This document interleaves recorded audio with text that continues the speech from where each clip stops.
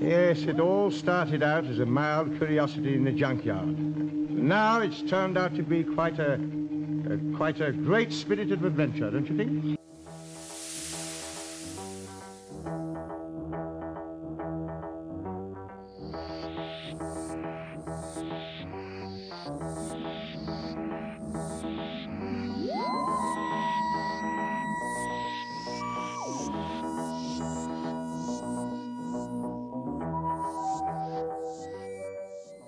Hello everyone, and thank you for joining us on a quick trip through space and time. My name is Mac. And I'm Caleb. And this is a podcast where a Doctor Who veteran and a Doctor Who beginner go through each episode of Doctor Who and give their thoughts on it. And this week we will be watching The Sensorites. Ooh. Sensorites debuted June 20th, happy birthday Caleb, 1964, to August 1st, 1964. It was directed by Mervyn Penfield and Frank Cox. Was written by Peter R. Newman. What are you, three? What are you? Yes. What'd you expect me to say? And produced by Verity Lambert. Once again, Caleb bringing just a level of maturity we've all come to expect. Hey, this is an adult show for many reasons. Yes, obviously. I wish you guys could see Mac's exasperated face right now. Yeah, it's an exasperated face that I've maintained for over 20 years now. Okay, so, Caleb, this is the first in a long line of predicaments for you, because so many of the episode titles are just the name of the enemy. But given what you know about Doctor Who, given how the last episode ended, and given the title, The Sensorites, what do you predict this episode's going to be about? I predict that this is it's a metaphorical episode where they go on distinct adventures with personifications of the five senses. So it's gonna be like a smelly and see-y and tasty and what are the other senses? Touchy. That's gonna be a weird one. Well, Caleb, you've had a lot of predictions on this show. Some of them were 50-50. Some of them were fairly accurate. This one, I think, is your first 0%. Damn it. Because it has been a long time since I've watched it, but I did read just like the tiny little, not like detailed synopsis, but the tiny little plot summary at the very top of the Doctor Who wiki, just to remind myself, oh right, that's what this episode's about. And yeah, you're just a scotch off base. 100% scotch off base. A 100% scotch off base. What am I supposed to do? It says the Sensorites. It's gotta be with the senses, right? I thought maybe you'd make some sort of toothpaste joke, since it sounds like a brand of toothpaste. So you're expecting way too highbrow of a joke from me. Yeah, again, past 20 years. Well, I think that's enough yammering on and pointing out just how uncreative and stupid Caleb is. And with that, we'll see you all in the future. Let's get going.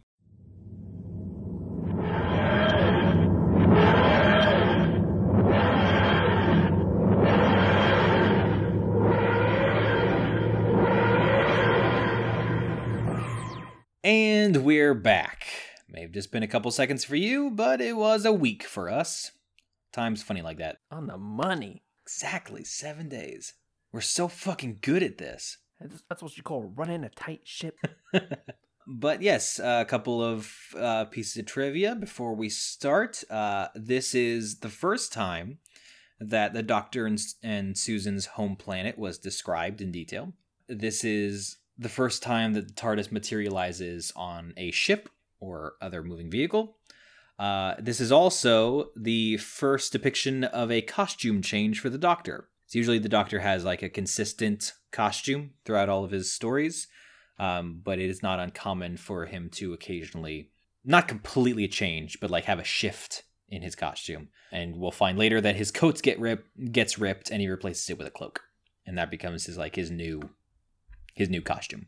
So, Caleb, overall, what'd you think of the Sensorites? Overall, this is probably my least favorite of the newer, really old episodes. Does that make sense? There's a distinction now between like when the show had a budget and when it didn't. Would you say everything after Marco Polo or everything after Edge of Destruction is where that line is? Well, I'm gonna say after Edge of Destruction because I don't know what. I will say from just like from what screenshots are available from like shots of the set, it looks like we were kind of gypped in terms of episodes we lost because it looks like the sets for Marco Polo were fucking gorgeous. So disappointing. Okay. Well, if I'm considering Marco Polo, it's a notch above Marco Polo, but just barely. Just barely. Okay. I really did not like Marco Polo though. So. Yeah, Marco Polo's kind of making its way lower and lower on my ranking list. I didn't particularly care for it either, but we're not here to talk about Marco Polo. We're here to talk about the Sensorites. So you thought it was the least favorite of the newer. Yeah. Still better than like an Unearthly Child, and I would say the Daleks probably, but notably worse than the Keys of Marinus and the Aztecs. Yeah, that's, I mean, not to give away, because I usually give my ranking at the very end, but since we're on the subject, I have it as third. I think it's almost basically in the exact same spot as you are, because I have Keys of Marinus, Aztecs, Sensorites, Marco Polo. But let's go ahead and get right into it, shall we? Yeah, let's dig into it. Let's just fucking go. Let's just tear this thing apart, man. Just piece by piece. We'll start with episode 1. Strangers in Space. You can also tell like later in the descriptions where I'm really like, yeah, it's all coming together. This happens. This one's kind of long though, so brace yourselves. The travelers find that the TARDIS has landed inside of another spaceship. The crew is seemingly dead until one of them starts moving. After Ian and the Doctor help revive the 2 crew members, they reveal themselves as Maitland and Carol, and they are from the 28th century. They are seemingly unperturbed by the travelers saying they are from the 20th century. Maitland and Carol explain that they are being held hostage by a mysterious alien race called the Sensorites. These creatures overwhelm their emotions and take control of their minds, but they do not make any effort to kill the crew for some reason. As this is explained, a mysterious creature steals the lock from the TARDIS door. Unable to escape, the Sensorites put the ship on a crash course for the planet, but it is only an attempt to scare the crew. Afterwards, Barbara and Susan explore the ship looking for water, but their way back is cut off by a mysterious man, presumably John, a member of the crew who was overwhelmed by the Sensorites. The episode ends with the Sensorites arriving on the ship and one of them peering through the bridge window. Ooh. There was a line of dialogue at the very, very beginning when they're still in the TARDIS. They're like reflecting on all the adventures that they've had so far. And they talk about how like it started out as they were curious about what was going on in this junkyard, and now they've gone on so many spectacular adventures. They make a comment how they've all changed, which I would agree with. And Barbara says, "We've all changed." And Susan says, "Have I?" And me and Barbara said the exact opposite thing at the exact same time. Because she was like, "Yes, of course you have." I was like, No, you haven't. Not even a little bit. Ian, Barbara, and the Doctor, yes. Clear, obvious character development. Susan, no. She's the exact same as she was in episode 1. I don't know. I think there's something different about her. Name one. Her volume has gone down. I have a note about that later, but which I don't know if that's a character trait or not, but I noticed. Well, she kept busting all the mics, so she had to turn down the volume eventually. The director was like, "Carol, you're doing great. Let's do it again, but make it like a 4. We need you at like a 4. You're at like a 27 right now. You need to bring it down a couple notches." just getting ahead of ourselves, but I don't think there is a moment where Susan like really freaks out in this episode. Yeah, again, we'll talk about it later. Yeah, we'll talk about that. But slight spoiler, no, this is the first episode in which Susan doesn't have a freak out, but we'll get to it. This episode was rough for me. I watched this episode, and it was about 3 days before I watched another one.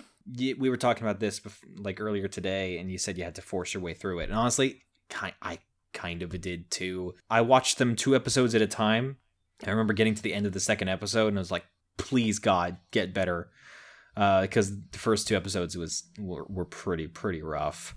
Yeah. There was a moment near the beginning of the episode where Susan keeps suggesting that, hey, this place is fucking creepy. Let's leave. And the doctor keeps telling her, no. We're not leaving yet. We're not leaving yet. Until he starts talking out loud and convinces himself that, okay, it's time to go. Let's leave. So I made the note of, Susan, I think we should go back to the ship, Doctor. No, not until it's my idea. Okay, but yeah, now that you bring it up, I do remember that happening because Susan's like, we should leave. And I was like, finally, someone has a good idea immediately and not 20 minutes into the episode. And then the doc, because I feel like he did something like this in the Aztecs too, where he was like, well, don't be ridiculous. And then 2 minutes later, he's like, well, of course we should do that. Grant, I do like the fact that, and at first they were like, hey, whatever's going on here isn't our problem. It's time to leave. Yeah. I do appreciate that. In the sense of, they weren't doing it before. As you noted, the mysterious figure is like removing the lock from the TARDIS. I want to know who the fuck was in charge of sound design for this episode, and I want to slap them across the face, because it would be just like them having a normal conversation with the crew members, and then a hard cut to a close-up of the lock of the TARDIS, and have like the hand come, and it'll just be like and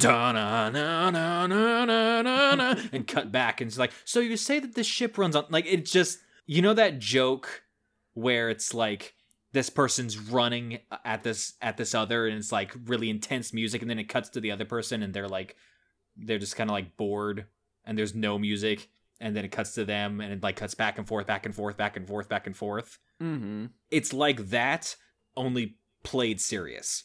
Like, because it cuts to the lock a couple of times, and this happens throughout their entire time when they're still on the ship. Spoilers, they get off the ship.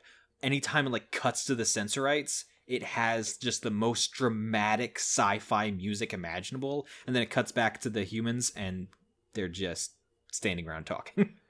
Yeah, I didn't take note of when I had the thought, but I do remember earlier in the episodes watching it and being like, I'm so fucking glad I'm not wearing headphones watching this. Because I'd have my phone like 4 inches from my face and be like, I can't hear it. Turn the volume all the way up, and then just get blasted with music or some crazy sound. Yeah. Also, on the note of the lock of installment, I know. I should suspend my belief. I know the show was made in the 60s. I am pretty sure there's a tracking shot in the first episode where they are like maybe 4 feet from the TARDIS. Oh yeah, like, no, this is fuck. This is all happening like 4 feet away from them, because the bridge is not big. The bridge of the ship that they're currently on is not big. Because Susan even makes a remark like while it's happening, she's like, "Is something burning?" And it's really funny because I'm not sure if you caught it, but I definitely did. At some point, they're clearly about to go over to the TARDIS. Like, okay, it's time for us to go. William Hartnell turned and looked towards the TARDIS, but then it like cut real quick, and it showed the hand taking away the lock, because he wasn't supposed to turn yet. But they had that hard cut, and like, no, god damn it, Bill. Bill, we had one take. This is a one take show. I mean, they only had so much budget, like for so much reel and so much time in the studio, that yeah, they only had like, we can make 3 takes. We can do 3 cuts in this episode. So we have to be able to use them when we really need to. That's why you get so many lines that are flubbed, or people like forget what they're forget what they're saying and like they stumble on their lines. That's why that's in there, is because there was probably 3 other instances where they just, I'm sorry, what's my line? Yeah. So they obviously spent too much of the budget on the weird masks for the Sensorites. Sensorites, it's been a couple of days since the last time I watched the last Sensorite episode. I still can't tell you whether I like their design or not. I don't hate their design. I just, if I had to choose between the budget being on more takes and the Sensorite masks, I would have chosen takes, I think. Yeah. My big criticism of this episode, and the next episode for that matter, I feel like this arc is obviously a big step backwards, because this pacing is exactly like the pacing in the early episodes. When I was going to write my little summary thing, I was like, do they spend this whole episode on the bridge of the ship? And oh my god, they do. They spend like 80% of the episode standing still. Yeah, I agree. It's definitely a step backwards. So not a good episode. The hope that I was filled with between Keys of Marinus and the Aztecs kind of starting to dwindle down a little bit. Those might have been flukes. Yeah, they just got lucky. One thing I will say is one of my favorite types of horror. I'm not like a horror guy.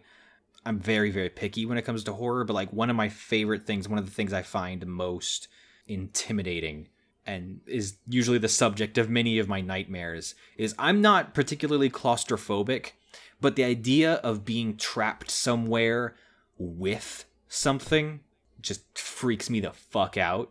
I haven't played Alien Isolation yet, but I know that I'm going to hate it. Oh, yeah. Because that's all that game is. It's stressful. Yeah. It seemed at first like that's the direction that this episode was going. Because, like, they know that the Sensorites are here now. And they're trapped on this ship with really no way of escape. That right there is like, okay, you can do something with this. Okay, cool. This can be good. They don't, but like they could have. There was just one like this is the most nitpick of nitpicks, but when the Sensorite ship arrived, they could hear this high-pitched like noise that like indicated that the Sensorite ship was arriving, and it was killing me for 2 reasons. One, because it was a really, really fucking annoying sound. And 2, because sound doesn't travel in space, and they shouldn't be able to hear it. That's a fair point. Also, that's the moment where I was like, I'm so glad I'm not wearing headphones right now. Yes. It was right up there with Ian's countdown to execution in the Keys of Marinus in terms of just like hands over ears, dear God, make it stop kind of noises. Yeah. Oh, yeah. It was horrible. Because they do it once in this episode, and they do it multiple times in episode 2, right? I'm pretty sure. Because this is in episode 2 where I was like, oh, man, I'm really glad I'm out.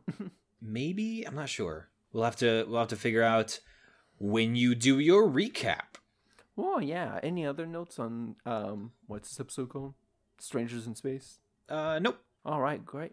Now, moving on to episode 2. The Sensorites' appearance paralyzes Maitland and Carol, and the Doctor tries to cajole them into reacting. Meanwhile, John appears to be talking to the Sensorites, and Susan and Barbara try to telepathically send him a message defying them. The plan works, and it puts the Sensorites in notable pain. Ian and the others find Barb, Susan, and John, and take them to another part of the ship to recover. John mentions the dreams of avarice before passing out, and Ian thinks that John discovered something about the planet that the Sensorites want to keep hidden. After some investigating, the Doctor discovers the planet is rich with the rare metal, I'm going to butcher this, molybdenum. Molybdenum. After another psychic attack, Susan and Barbara find the Sensorites and spend about half the episode slowly walking away from them. Once they have locked the aliens out of the main part of the ship, they send Susan a message, telling her to come with them to the planet or all the others will be killed. Oh, I wrote Susan there, but I meant Ian and Barbara find the Sensorites. So, first note, the Sensorite that's like outside and looking in to the ship at the beginning of this episode is definitely a different Sensorite than the one at the end of episode 1. Yes. Like, for lack of a better word, they have two different hairstyles. Like one of them was like their hair was just like a little bit crazier than the one in the second episode. Mm-hmm. I recognize that's like the most nitpicky of nitpicks, but still something I noticed.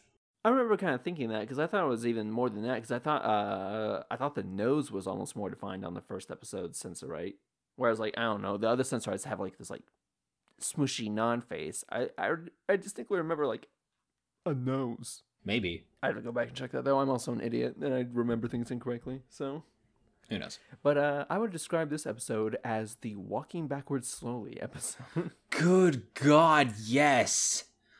Oh God, that scene went on for fucking ever. Back to classic Who pacing. But before we get to that, they're like psychically projecting out "I defy you" or whatever to the Sensorites, and like it hurts the Sensorites. Susan passes out immediately afterwards, and I have the note that Susan thought too hard and then passed out. That'll teach her for having an independent thought. Relevant in the next episode. Yes. But she eventually comes to, and the doctor says that was a very foolish thing of her to do. The only reason that she wasn't overwhelmed by the Sensorites is because, and quote, because you were strong-willed and without fear, they did not harm you. And I was like, what fucking Susan are you talking to? Because the Susan I know is constantly filled with fear. I have the bleeding eardrums to prove it. Yeah, it's hard to even like describe what happens in this episode because I don't feel like anything happens. The only thing that really happens is like, oh yeah, the plant has like a super rare material that humans probably want to use. Yeah, there's really nothing that happens in this episode. I do, speaking of discovering that material, there was a moment that kind of a callback to an unearthly child. I don't know. But like Ian is looking at this graph that like shows all the elements of this readout, and he's like super fascinated, and showed Ian being a science teacher for a moment, which I really appreciated.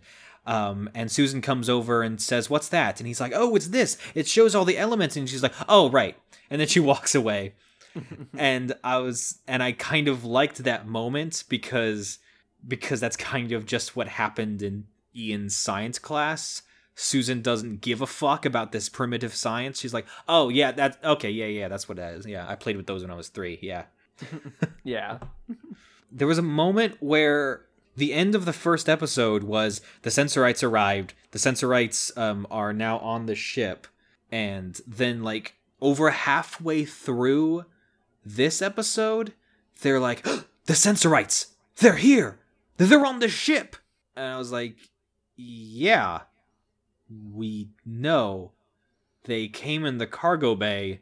Did I miss something? Or am I, like, making up that line? Because I could have sworn that it was already established the Sensorites were already on the ship.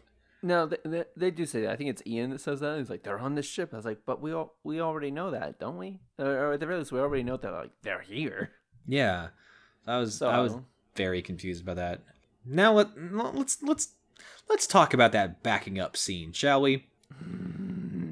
Just for a brief moment. Let's try and keep it shorter than the actual scene itself, but let's talk about it.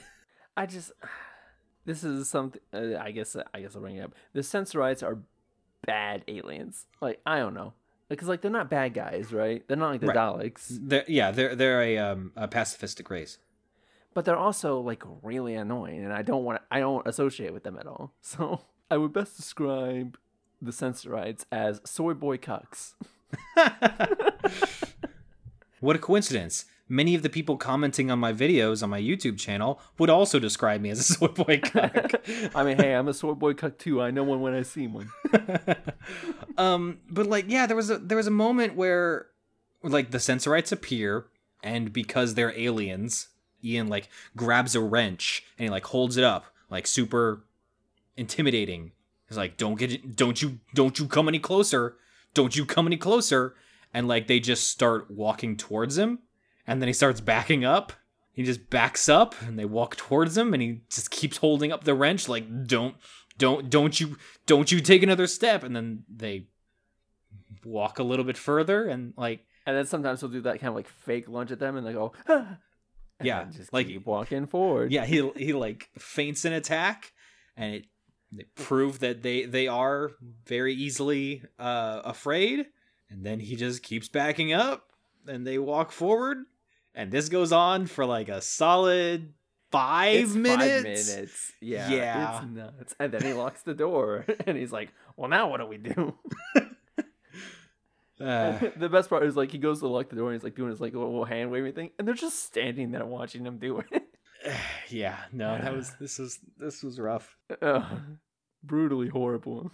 Yeah, and then eventually the Sensorites get onto the bridge, or no, They telepathically tell Susan like, "Hey, you got to come with us, so we're gonna kill your friends." And then she like, opens the door and they're there.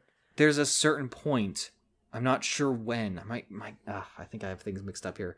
But there's a certain point at which the Doctor like interacts with the Sensorites. They're like in the hall or something, and he talks to them because this is when he notices the eyes. That's right. Yeah, that's when he notices their eyes are like super dilated. Yeah. And what do they say? Do they say they want all of? Oh yeah, because they come on and they're like, "We want you to come live with us.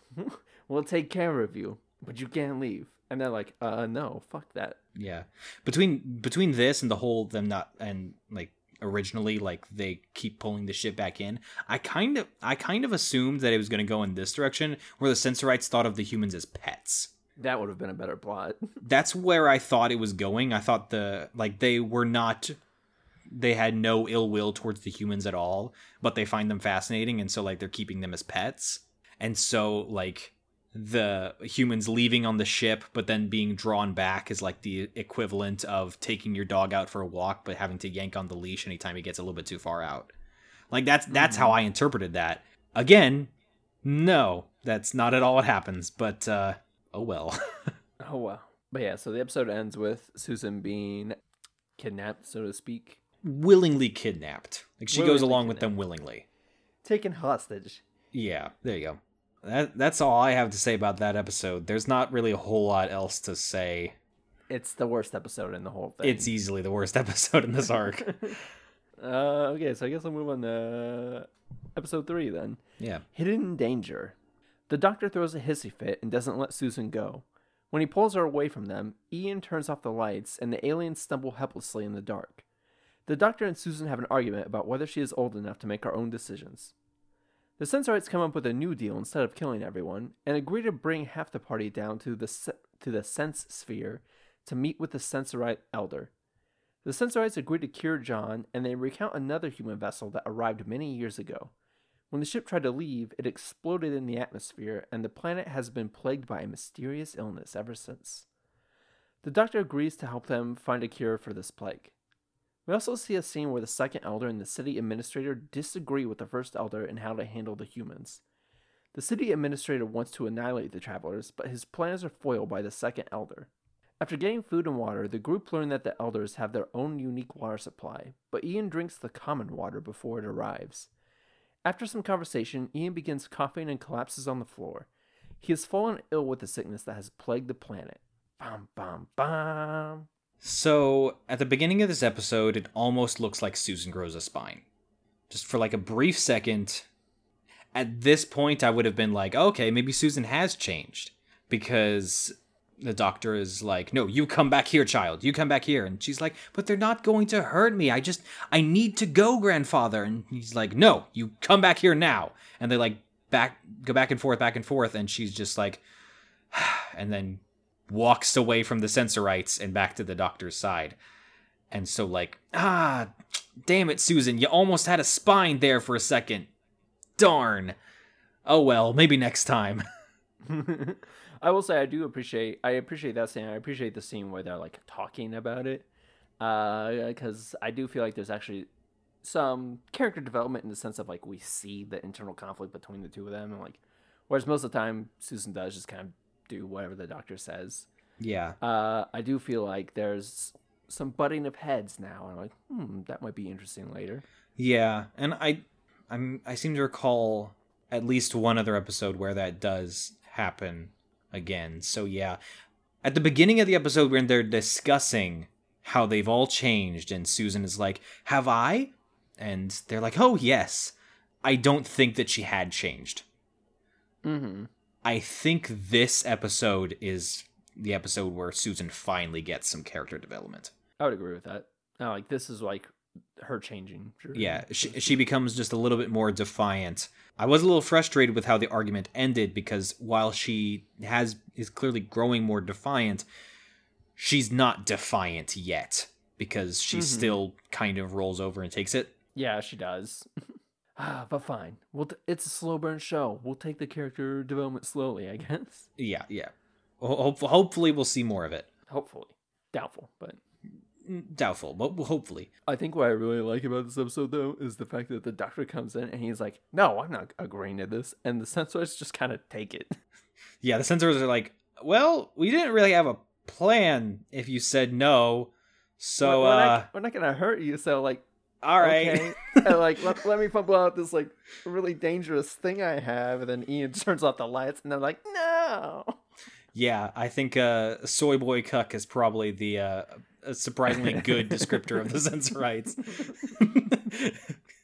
Because they're passive to a fault. Which we will definitely see later. Yeah. And again, they don't even follow through on like what the plan was. So like Susan will come with us, or we'll kill everyone, and then later they're like, "All right, we'll bring half of you, or we'll kill you for real this time." It reminds me of I don't know when, where, or what the context is, but there was a joke in Family Guy where someone was being tortured or being shot at or something, and they're like, "Stop!" And the guy's like, "She said stop. Should I keep going?" Yeah. it just feels like they could start. They're about to attack this ship, and they're like, "Don't do it!" And they're like, "Oh, should we not do it? I didn't. That never occurred to me. Okay. All right. Whatever you say. Sure. You're in why charge. not? I was never really super on board with it anyway. So like, yeah, I guess I could go either way. Sure. So this is when it is established that Barbara is going on vacation. Yes. Yeah. I was just about to say, this is the moment where Jacqueline Hill has her bags just off screen. Because she's part of the group that's staying behind the ship, and wouldn't you know it, the next couple of episodes focus entirely on the Sense Sphere. She's like pushing down a suitcase. Is like, it's really not fair that I have to stay here. Clasp. Yeah. Speaking of the Sense Sphere, designer Raymond Cusick used almost exclusively rounded curves, when designing the sets for the Sensorite City, because he felt that it would give it just a little bit more of an alien look and feel. There were very few right angles in the Sensorite City. Well, I certainly agree with that, because there's a lot of things where I'm like, that doesn't make any practical sense. So we get down to the Sense Sphere, and we meet the Elder. And I don't know about you, Caleb. I really like the Elder. I think he's good people, and he was probably one of my favorite parts of this arc. He was fine. Maybe I'm being xenophobic, but I hate all the Sensorites. Well, it's funny you say that, because the reason that I like the Elder Sensorite is that he's just like, well, we've had some issues with humans in the past, but I still hold out a hand in peace and friendship to you.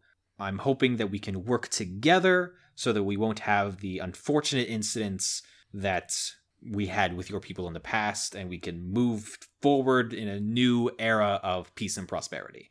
And I really, really like sci-fi stories where peace is made with the alien race. It's one of the reasons why Mass Effect is one of my favorite franchises of all time, because it's just a bunch of alien races living together in harmony. I don't know, maybe it's because I'm a soy boy cuck, but I just really, really like that type of story. Don't you commit genocide in that game? Oh man, by the way, we're a real podcast now because we just went on a tangent. Hell yeah. But yes, peace is good. I think the first Elder is fine because I don't know. He seems to be reasonable. He's like, hey, we don't know these people are bad. There's no reason to assume that.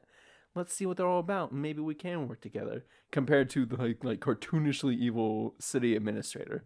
Yeah. Who reveals to us that despite their pacifist city, they have a disintegrator. And not only do they have a disintegrator, they have a whole room dedicated to disintegrating things. This is our kitchen. This is our living room. This is our dining room. This is our disintegrator rag room. This is our bathroom. But the city administrator is, who's the bad guy in Marco Polo? Tagana. We're talking this level, cartoonishly dumb and evil. It's okay.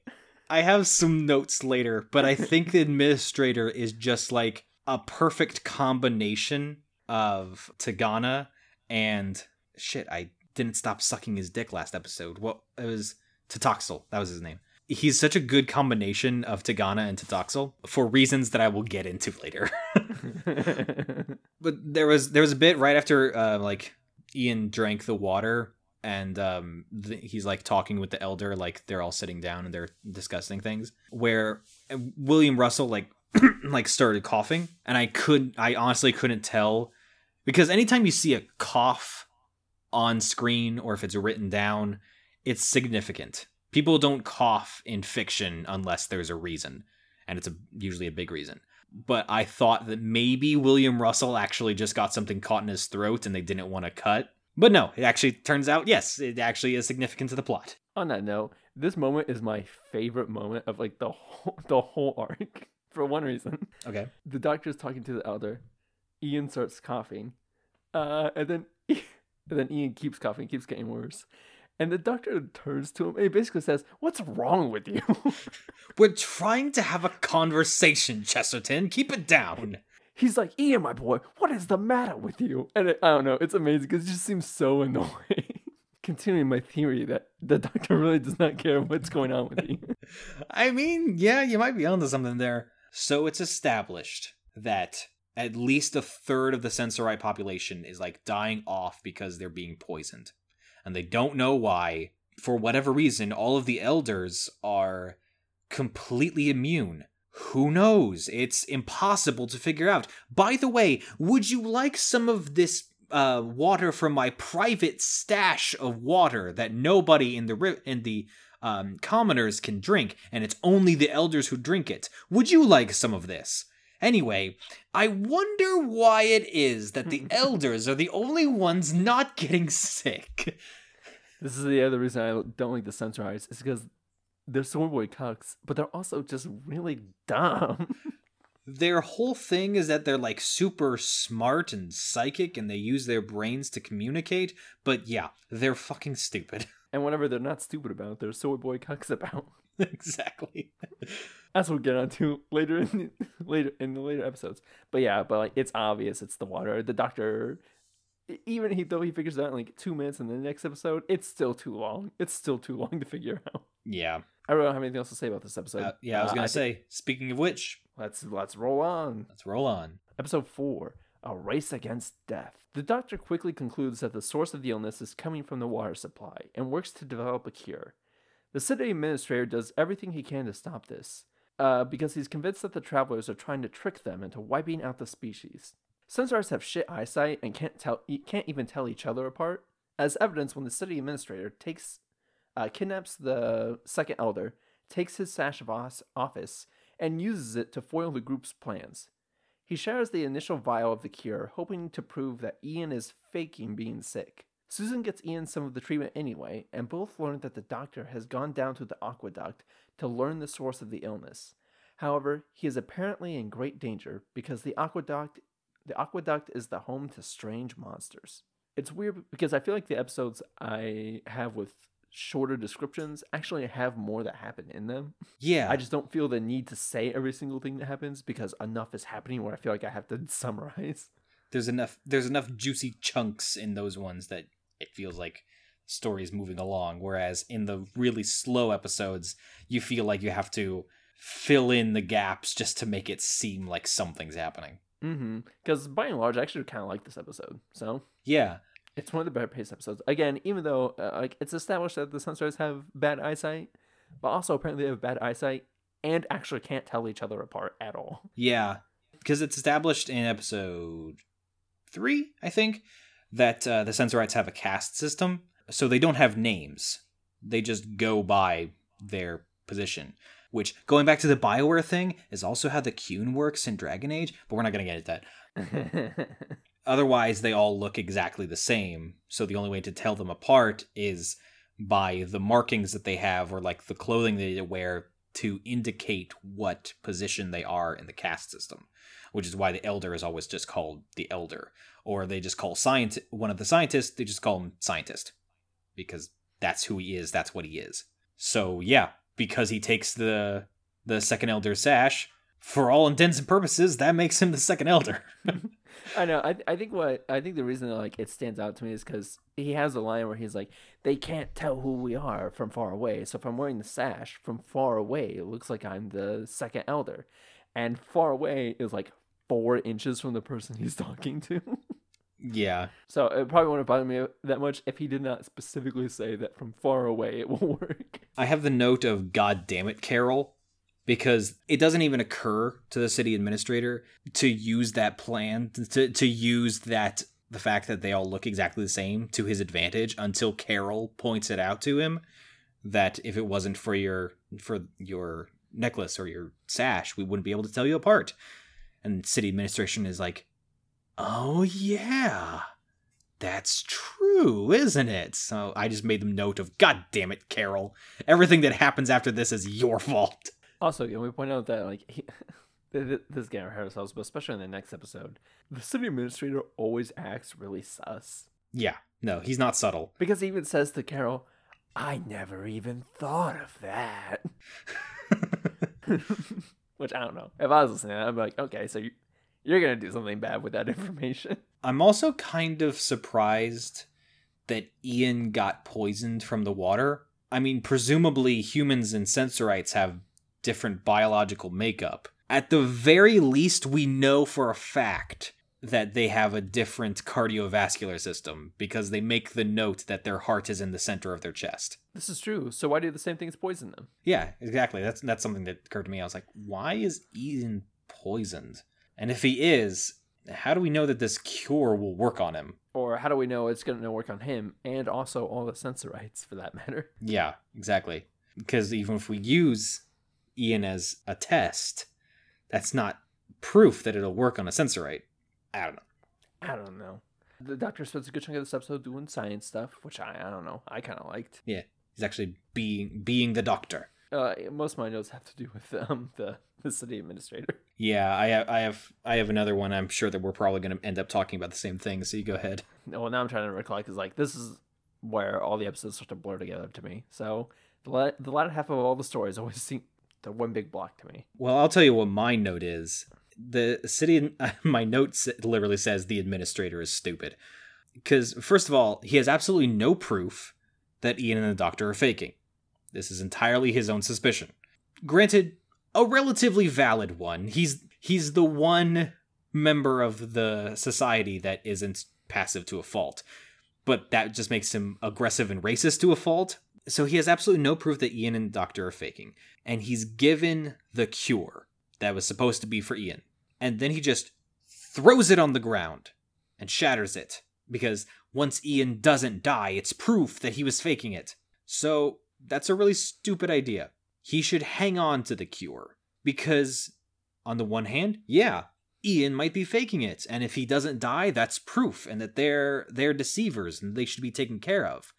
But if Ian does die, then that means the Doctor wasn't faking it and the cure is genuine, which means that now he can cure his people and he will be seen as a hero for curing the people or exposing the saboteurs. One of the two. It's at this point in the story where I thought that the city administrator was the one poisoning the water. Yeah, I kind of had that suspicion too. Yeah, I had this suspicion the whole time. And then, obviously, that ends up not being true, as we'll get into later. Spoilers. Yeah, I kind of thought the same thing because destroying the cure just made absolutely no sense. Yeah, it really didn't. And then again, even though that's like, oh, he broke the cure. Susan's like, well, I went down to the lab and got another cure since the one we were supposed to get didn't come on time.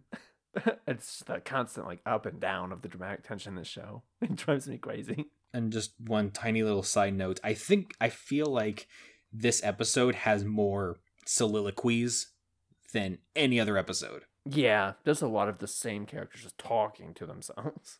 It's a lot of just like, I'm going to dramatically turn to the camera and say my thoughts now.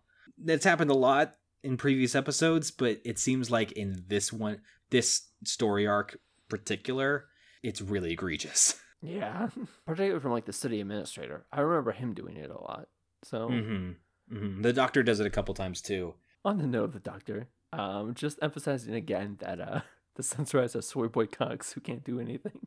So he goes down to the aqueduct, right? And he's like, "Well, I gotta figure it out." And he's like, "We can't come down here because the lights keep breaking when we try to put them in." And he's like, "All right, well, I'm gonna go in and figure out what's going on." And he's like, "I want to do that. There's scary monsters." And it's like, "Scary? What do you mean scary? Like, are they big?" And he's like, they make lots of noise." That's another thing that we haven't brought up yet, but we probably should, is that while the Sensorites are super sensitive to darkness, they're also super sensitive to noise, like loud noise.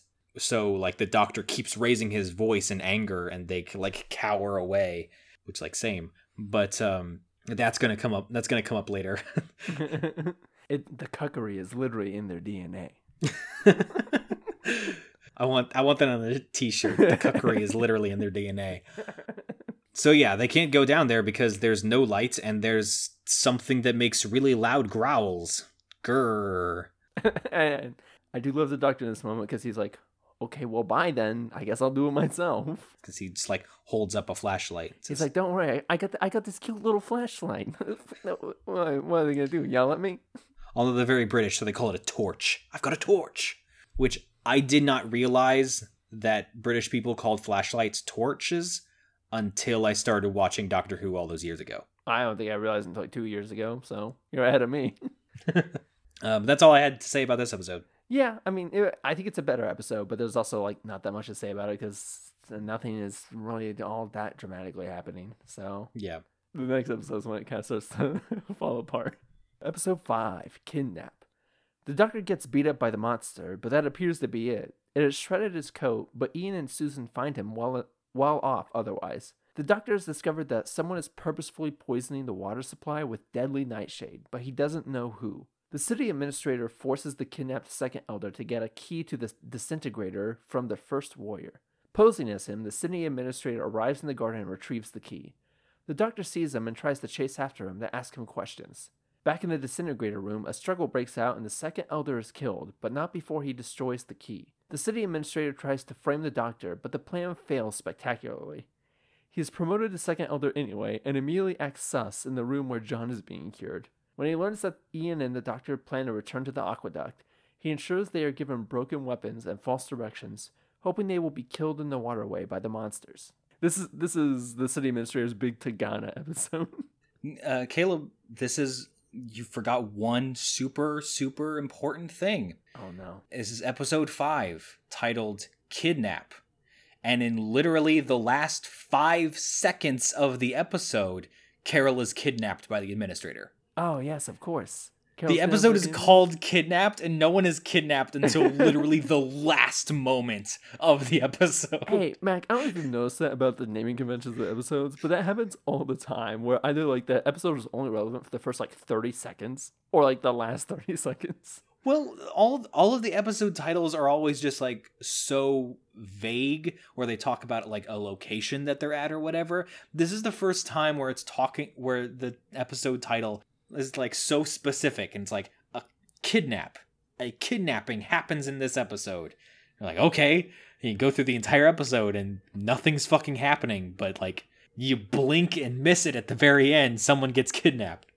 No, I mean, yes, it's true. It's a bad title because it's the very last second that happens, but it happens all the time in this show. Like in Marco Polo, they have like an episode called like The Painted Eyes or whatever. And that's when Susan gets her blood-curdling scream about the eyes moving on the wall, and then the episode begins, and they're like, wow, that's really freaky. Okay, so anyway.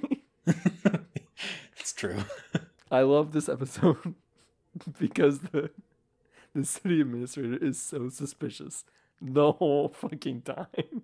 Relentlessly. It's just really funny because this is what I was talking about, where he's like a combination of Tagana and Tataxel, where he comes up with all of these good evil plans. He's got the Doctor and his companions in his clutches, and he's figured out how he's going to kill all of them, but something completely outside of his control takes that away from him, and it's almost hilarious just watching him like, ha, I've got you, and then just something else entirely completely sidesweeps his plan with nobody even realizing that an evil plan took place. And so, like, his plans make sense for the most part. I have a disintegrator ray. I am going to kill them with it. Like, it's straightforward. It's not, oh, I cut the water bags kind of shit. It's like, no, I have this gun and I'm going to use it. But then the gun breaks. Aha, I've got the one and only vial of the cure. Now they won't be able to cure. Oh, don't worry. I've got this second bottle of the cure. We'll use it on Ian. And there's another one. I'm getting a little bit ahead of myself because this happens in the next episode. But he makes sure that Ian and the Doctor have a wrong map and weapons that don't work. And he's just like, yes, my foolproof plan is coming to fruition. Those bumbling fools will never see through my cunning ruse. Hard cut to the Doctor and Ian. Oh shit, Doctor, looks like the weapons are broken. Oh, forget that. This map is wrong. Like it's just kind of hilarious just how much he's trying so hard, Caleb. I almost feel bad for him. He's trying so hard to be evil, and nothing's going his way. You kind of just want him to win. Just give it to him. Just a little bit. Just let him win a little. The first part of the episode is dedicated to, the second elder gets killed, and the city administrator and the first warrior or whatever devise this scheme to frame the Doctor for it. And they confront the first elder with everyone there, and the guy is like, I saw the Doctor pull a strange machine from his coat. And Ian's like, what coat? The one that was destroyed? And it's like, oh no. Because he's wearing his cape now. Yes, he's wearing his cloak now. And then the guy's like, oh wait, no, yes, it was his cloak. He was wearing a cloak for sure. And he's like, but I only just got that cloak. Yeah, just like when just like in the Keys of Marinus, when that one lady is like, yes, I know you must be very troubled after getting that phone call from Susan. In this episode, it was like, he took an object out of his coat and killed him with it. I was just like, objection! And Phoenix Wright music started playing in my head. But then, I don't know, but then it gets weird. So the city administrator comes in with like, I have this testimony from this guy, and it goes wrong, and he's like, whoopsie doopsie, sorry about that. And the first elders are like, oh, that's okay. Hey, do you want a job? You seem like you have a good sense of character. I have another note that's just like, who could have possibly killed the second elder? Let me ask my new advisor, who I just promoted to second elder. Perhaps he can shed some light on this. There was just like a moment where the Doctor is being framed for a murder he did not commit, but Ian is basically speaking on his behalf and defending the Doctor. And I liked it. I liked the parallels because that exact same situation happened in Keys of Marinus, but in reverse. And I just thought it was neat. I have no other notes other than that. I just really liked it. All things considered, and you can see it more in this episode. Well, you've seen it a lot in the episodes, but yeah, there's like a bond forming between Ian and the Doctor, and they have like a playful antagonism at times. Yeah, more like just like gentle ribbing, yeah. Yeah, but when push comes to shove, they work together, and I do like that. I still think the Doctor's trying to kill him a lot of times, but we'll keep an eye out for it. But now we have to get to my favorite moment of this episode. And I lied. This is my favorite moment of the entire arc. Okay. John is cured, right? And he's there talking. He's like, now that I think about it, I do kind of remember some Sensorites scheming and plotting to work against us. And the city administrator, now the second elder, is like, are they in this room?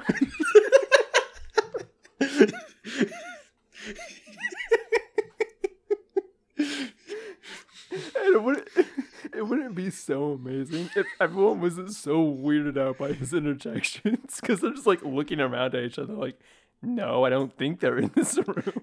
He's just like over in the corner, just like sharpening his axe. He's like, please tell me if there's anybody who might be considering killing you. We must stop them. I just couldn't. I died. Otherwise, they might stab you in the back with a knife. Specifically, this knife that I'm holding right now.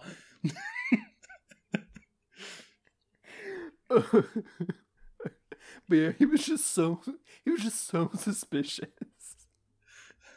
And the fact that they're like, he leaves and they're like, that new second elder's kind of weird, right? Oh well. No, they're even like, no, like there might be something up with him because he was being really weird with me. He might be the one that betrayed us, actually. I'm like, what if he just wasn't there? Oh, but yes, I'm sorry. My favorite part of the whole arc was that. No, that is legitimately hilarious. I only have one more note about this episode. Very, very, very beginning, like the first couple of minutes of the episode. Caleb, I have a very important question for you. Uh-oh. Why does Nightshade grow on the sense sphere? I don't know. That's a good point. The fact that the doctor like picks up and he's like, yes, this is Nightshade. I can tell just by looking at it. So obviously it must be something he has seen before. I don't know. Mac, why do they drink water? Why don't they drink like liquid mercury or something like that? How do they drink? It looks like they don't have mouths. Why does the cure work on Ian even though they have different biologies? I don't know. Okay. Now that I say it out loud, I do have a theory as to why Nightshade is growing there. But we'll get to that in the next episode. Yeah, I think the answer could easily be explained by the events of the next episode. This is going way back to the beginning of the episode, but I gotta bring it up. When the air quotes monster attacks him and just beats out and like rips his coat, why is that all that happens? Especially like knowing what the monster is. Why did they just tear his coat off? I don't know. It's a damn good question. When I would first say it, I was like, okay, so obviously the city administrator has some sort of plot to poison the water. They've got Sensorites down there acting like monsters. So yeah, I can imagine like a Sensorite with like scary claw things going, yeah, and roughing up his coat. But the monsters are people, like humans. So why didn't they, I don't know, do more? I don't know. Let's come back to this after we've done the recap of the next episode. Yeah, let's recap the next episode. Episode 6, A Desperate Venture. Barbara is on the planet now and quickly foils the worst kidnapping of all time. She and John decide to go into the tunnels to find Ian and the doctor, with Susan psychically guiding them. In the aqueduct, Ian and the doctor encounter the monsters, who are really just surviving members of the first human crew. They believe they are at war with the Sensorites. The doctor convinces them that the war is over and they all head out of the tunnels. The crew are arrested by the Sensorites without incident. The main bad guy is dealt with off screen, and everyone is ready for their next adventure. Ian makes a remark about Maitland and his crew knowing where they're going, and the doctor takes offense to it, vowing to throw Ian off at the next stop. And that's it. That's my summary, because this is the fastest paced episode, I think, of the whole show.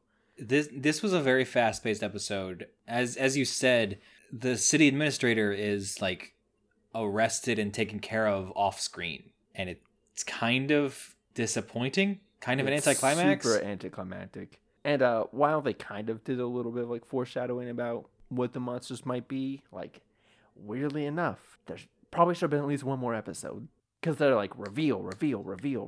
Okay, episode's over, moving on. Yeah, no, I agree. That seems to be a pattern with Doctor Who, where the first 1 or 2 episodes is just so slow, but then the second episode, the last episode is just like so fucking fast. Mm-hmm. And it feels like it can just be spread out a little bit more evenly, you know? Yeah. So writers of the show in the past, take my notes. Stop focusing so much on the first 2 episodes and focus way more on like the last. Whatever you think the last episode is, it's actually 2 episodes. Whatever you think the first 2 episodes are, it's actually 1 episode. Carol is kidnapped. And they essentially give her, and essentially hand everyone else a paper and like crown drawing, being like, I went back to the ship. Everything is fine. She's kidnapped, and she's I don't think the administrator even has like a weapon. He might have a knife or something. But she's just kind of like lying on the ground helpless with him just like looming over her.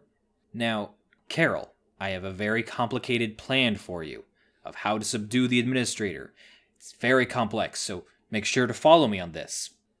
Scream. Just scream. Because the Sensorites can't handle loud noises. And this is what I wanted to bring up. In the one fucking episode where Susan doesn't have a freak out, it's the one fucking episode in which it would be useful for Susan to have a freak out. Even when she's not being useless, she's somehow being useless in her non-uselessness. How does she do that? Susan has a scream that does just commit mass genocide. Forget the poison, that'll kill off half the Sensorite population. Fair point. It's funny, because like, they get the note, and Barbara's there, and she's like, well, obviously she's been kidnapped. Yeah, because you're right. It's just, like, very crudely drawn of just, like, I went to the ship, written in crayon. And Susan hands the elder this letter. He's like, would you mind reading this? And he's just like, certainly, since I've miraculously learned how to read English in the past couple of hours, I'd be happy to. The first few minutes of this episode are silly. I think and then as you said earlier, like, and then when we cut to Ian and the doctor, like, they immediately find out the city administrator's plan. They're like, well, these things are useless. It's kind of hilarious how much he's just, like, evil monologuing to himself about how he's practically already won.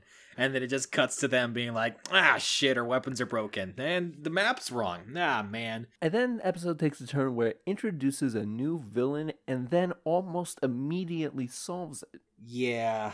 At least in the Keys of Marinus, when it had the main villain in the last half of the last episode, at least his flunkies were established in the first one. Mm-hmm.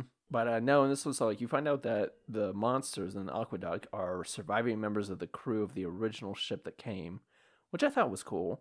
Yeah, which would explain how the Nightshade got there, now that I said it out loud. Yeah, if they had like a botany lab or something on the ship. Yeah, and how the doctor had kind of already suspected that the humans were still there. He's the one that discovered the Nightshade, so it makes sense like that would be part of the puzzle for him of like, how did this Nightshade get here? Because this was only grown on Earth. Mm-hmm. An Earthling must have planted it here.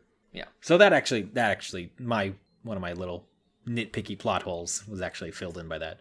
But yeah, so they have a weird meeting with like the captain, who basically admits to sabotaging the ship and killing half the crew, and they've been at war with the Sensorites ever since, and you guys being here must mean we won, right? And then he gets suspicious, and they're like, oh no, okay, no, everything's cool. But right before they interact, right up when they meet the other humans, the stranded humans, Ian is just, there was a legitimately funny moment that I kind of hope that it was improv between the two actors, because Ian is like, something has moved up ahead of us, and since their weapons are busted, the doctor rolls up the map and hands it to Ian. like a weapon. It's like, what are you gonna do? Whap him up upside the head and say bad dog? Like, it was just a really funny moment of Ian just being like super serious of like, something's up ahead, and the doctor just rolls up the map and without even looking at him just hands it to him. It's dangerous to go alone, take this. That is funny. I didn't notice that. So Carol escaped. I don't remember how, but Carol managed to escape, and she didn't tell anyone. Like, she's talking to people in the next scene.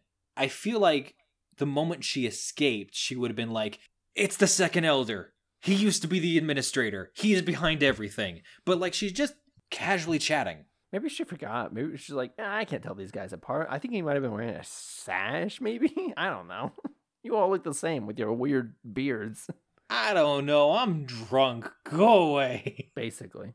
Yeah, that's a good point. They don't bring it up. There is a nice moment where, because the elder calls Susan human, and Susan is like, oh, I'm not human. I'm from a different planet. They kind of discuss it a little bit, and she just gets like super nostalgic, and she describes how the sky is a burnt orange, and how the trees have leaves of silver, and in the morning They reflect beautifully off of it. And she's just like wistfully and just like, one day we'll go back there. One day. And it's another moment where Susan is just being like, I want a home. I want to go home. I don't want to travel anymore. Yeah, and that's kind of been her arc the whole time. So Yeah. those are the moments of the show I do appreciate. Yeah. Even though I don't cover them in my notes. There's moments where Susan has really good moments.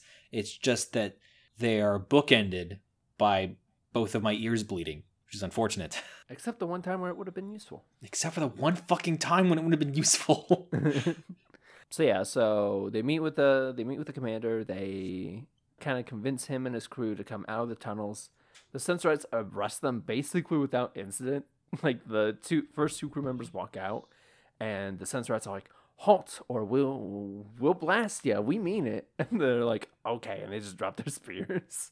And then they do stun the commander, but I don't know. It seemed weird that there was like no conflict whatsoever. Yeah, it was very quickly wrapped up. At least they were taken care of on screen as opposed to the administrator. Yeah, no joke. Because like after they're all back in the city, the doctor's talking to the first elder, and they're like, yes, the second elder, he will be dealt with. And we're like, okay, well that's it. Mission accomplished. Very disappointing. Does not have nearly the same resonance that the end of the Aztecs did. So yeah, I did like that that finding the survivors of the spacecraft. I think it's a good plot twist. No, I think it is. I just wish it had been like developed a little bit more. given a little bit of time to breathe. Yeah, I agree. There are clues throughout the episode to show that they are the ones behind it. As all good mysteries are, you can come up with that conclusion yourself. Mm-hmm. The only thing that is confusing is A, why did they attack the doctor, and B, why did they just scratch him? I don't have an answer for that. Because the next time they encounter the doctor, they're like, "Are you from Earth? Have they sent reinforcements finally?" Maybe it was just too dark. I don't know. It's dumb. But then the episode ends. I do like the moment where Ian is like, when they're watching like Maitland and his crew take off, and Ian's like, "Well, at least they know where they're going." And the doctor is like, "Excuse me, what the fuck did you just say?" How dare you? I was like, "Yes, I know I don't know how to work my machine. That's basically the whole plot of the show. And if you don't like it, you can fuck right off the next time we stop." But yeah, that's all I had to say about that episode. Yeah, that's really all I had to say too. The last minute trivia?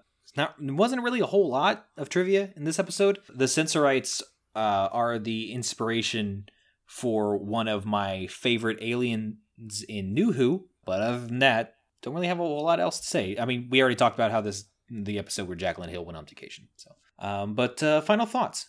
Yeah, they're pretty much the same. This is like really mad. There are some like genuinely hilarious moments, but overall, I don't really like this arc at all. So yeah, I liked it for the most part. It definitely had a bit of a slow start, and I kind of had to force my way through it. I don't think it really picked up until they got to the Sense Sphere. I think that's when the plot started. It felt like. Mm-hmm. I think just one episode of setup was pretty much on the ship was pretty much all I needed. Yeah, we got 2.5. As I said, I always like it when peace is made with alien species in science fiction. I'm a fan of that. I'm kind of back and forth on the administrator as a villain. He's really bad at his job, but like he's almost hilariously bad at it. So, and gosh darn it, he's giving it the old college try, and I have to admire that at least a little bit. Yeah, like I said, pretty much all my enjoyment of it is ironic, mostly just in how hilarious the city administrator is. But as we said at the beginning, in terms of ranking, I'm putting the Keys of Marinus, the Aztecs, and then the Sensorites, and then Marco Polo. Oh God, I'm gonna put the Keys of Marinus, the Aztecs, and I'm still gonna put the Daleks at number 3, and then the Sensorites. Yeah, probably. But there's still a notable distance, because I don't know, pacing wise, there's not actually that much different between the Daleks and the Sensorites. Mm-hmm. The Daleks is more meandery, but the Sensorites is also kind of dumb. Yeah. The Daleks also has Diani, and I'm not saying that's having an influence on it, but I am going to note that is a distinction between the two. I mean, plus side is a plus side. I'll never shut up about this hot blonde sci-fi chick from this one episode of Doctor Who. All right, and that's it for this episode. If you'd like to talk to us about the show, you can find us on Twitter at QuickTripDW. And if you'd like to talk to us in general, you can find us at MacTheMeh and at CLB_Clark. You can find this podcast on iTunes and Spotify and basically every other major podcasting network, as well as on Mac's YouTube channel, which is also MacTheMeh. Yes, and join us next time on our quick trip through space and time, in which we watch the season finale, such as it is, and the first story to be reconstructed with animation in The Reign of Terror. Ooh.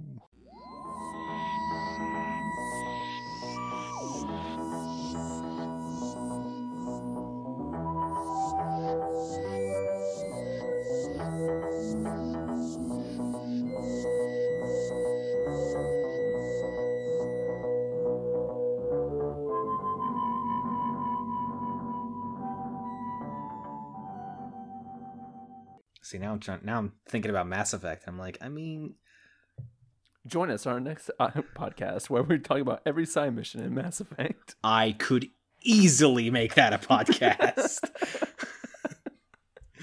Caleb, you have no idea how much I want to do that podcast now.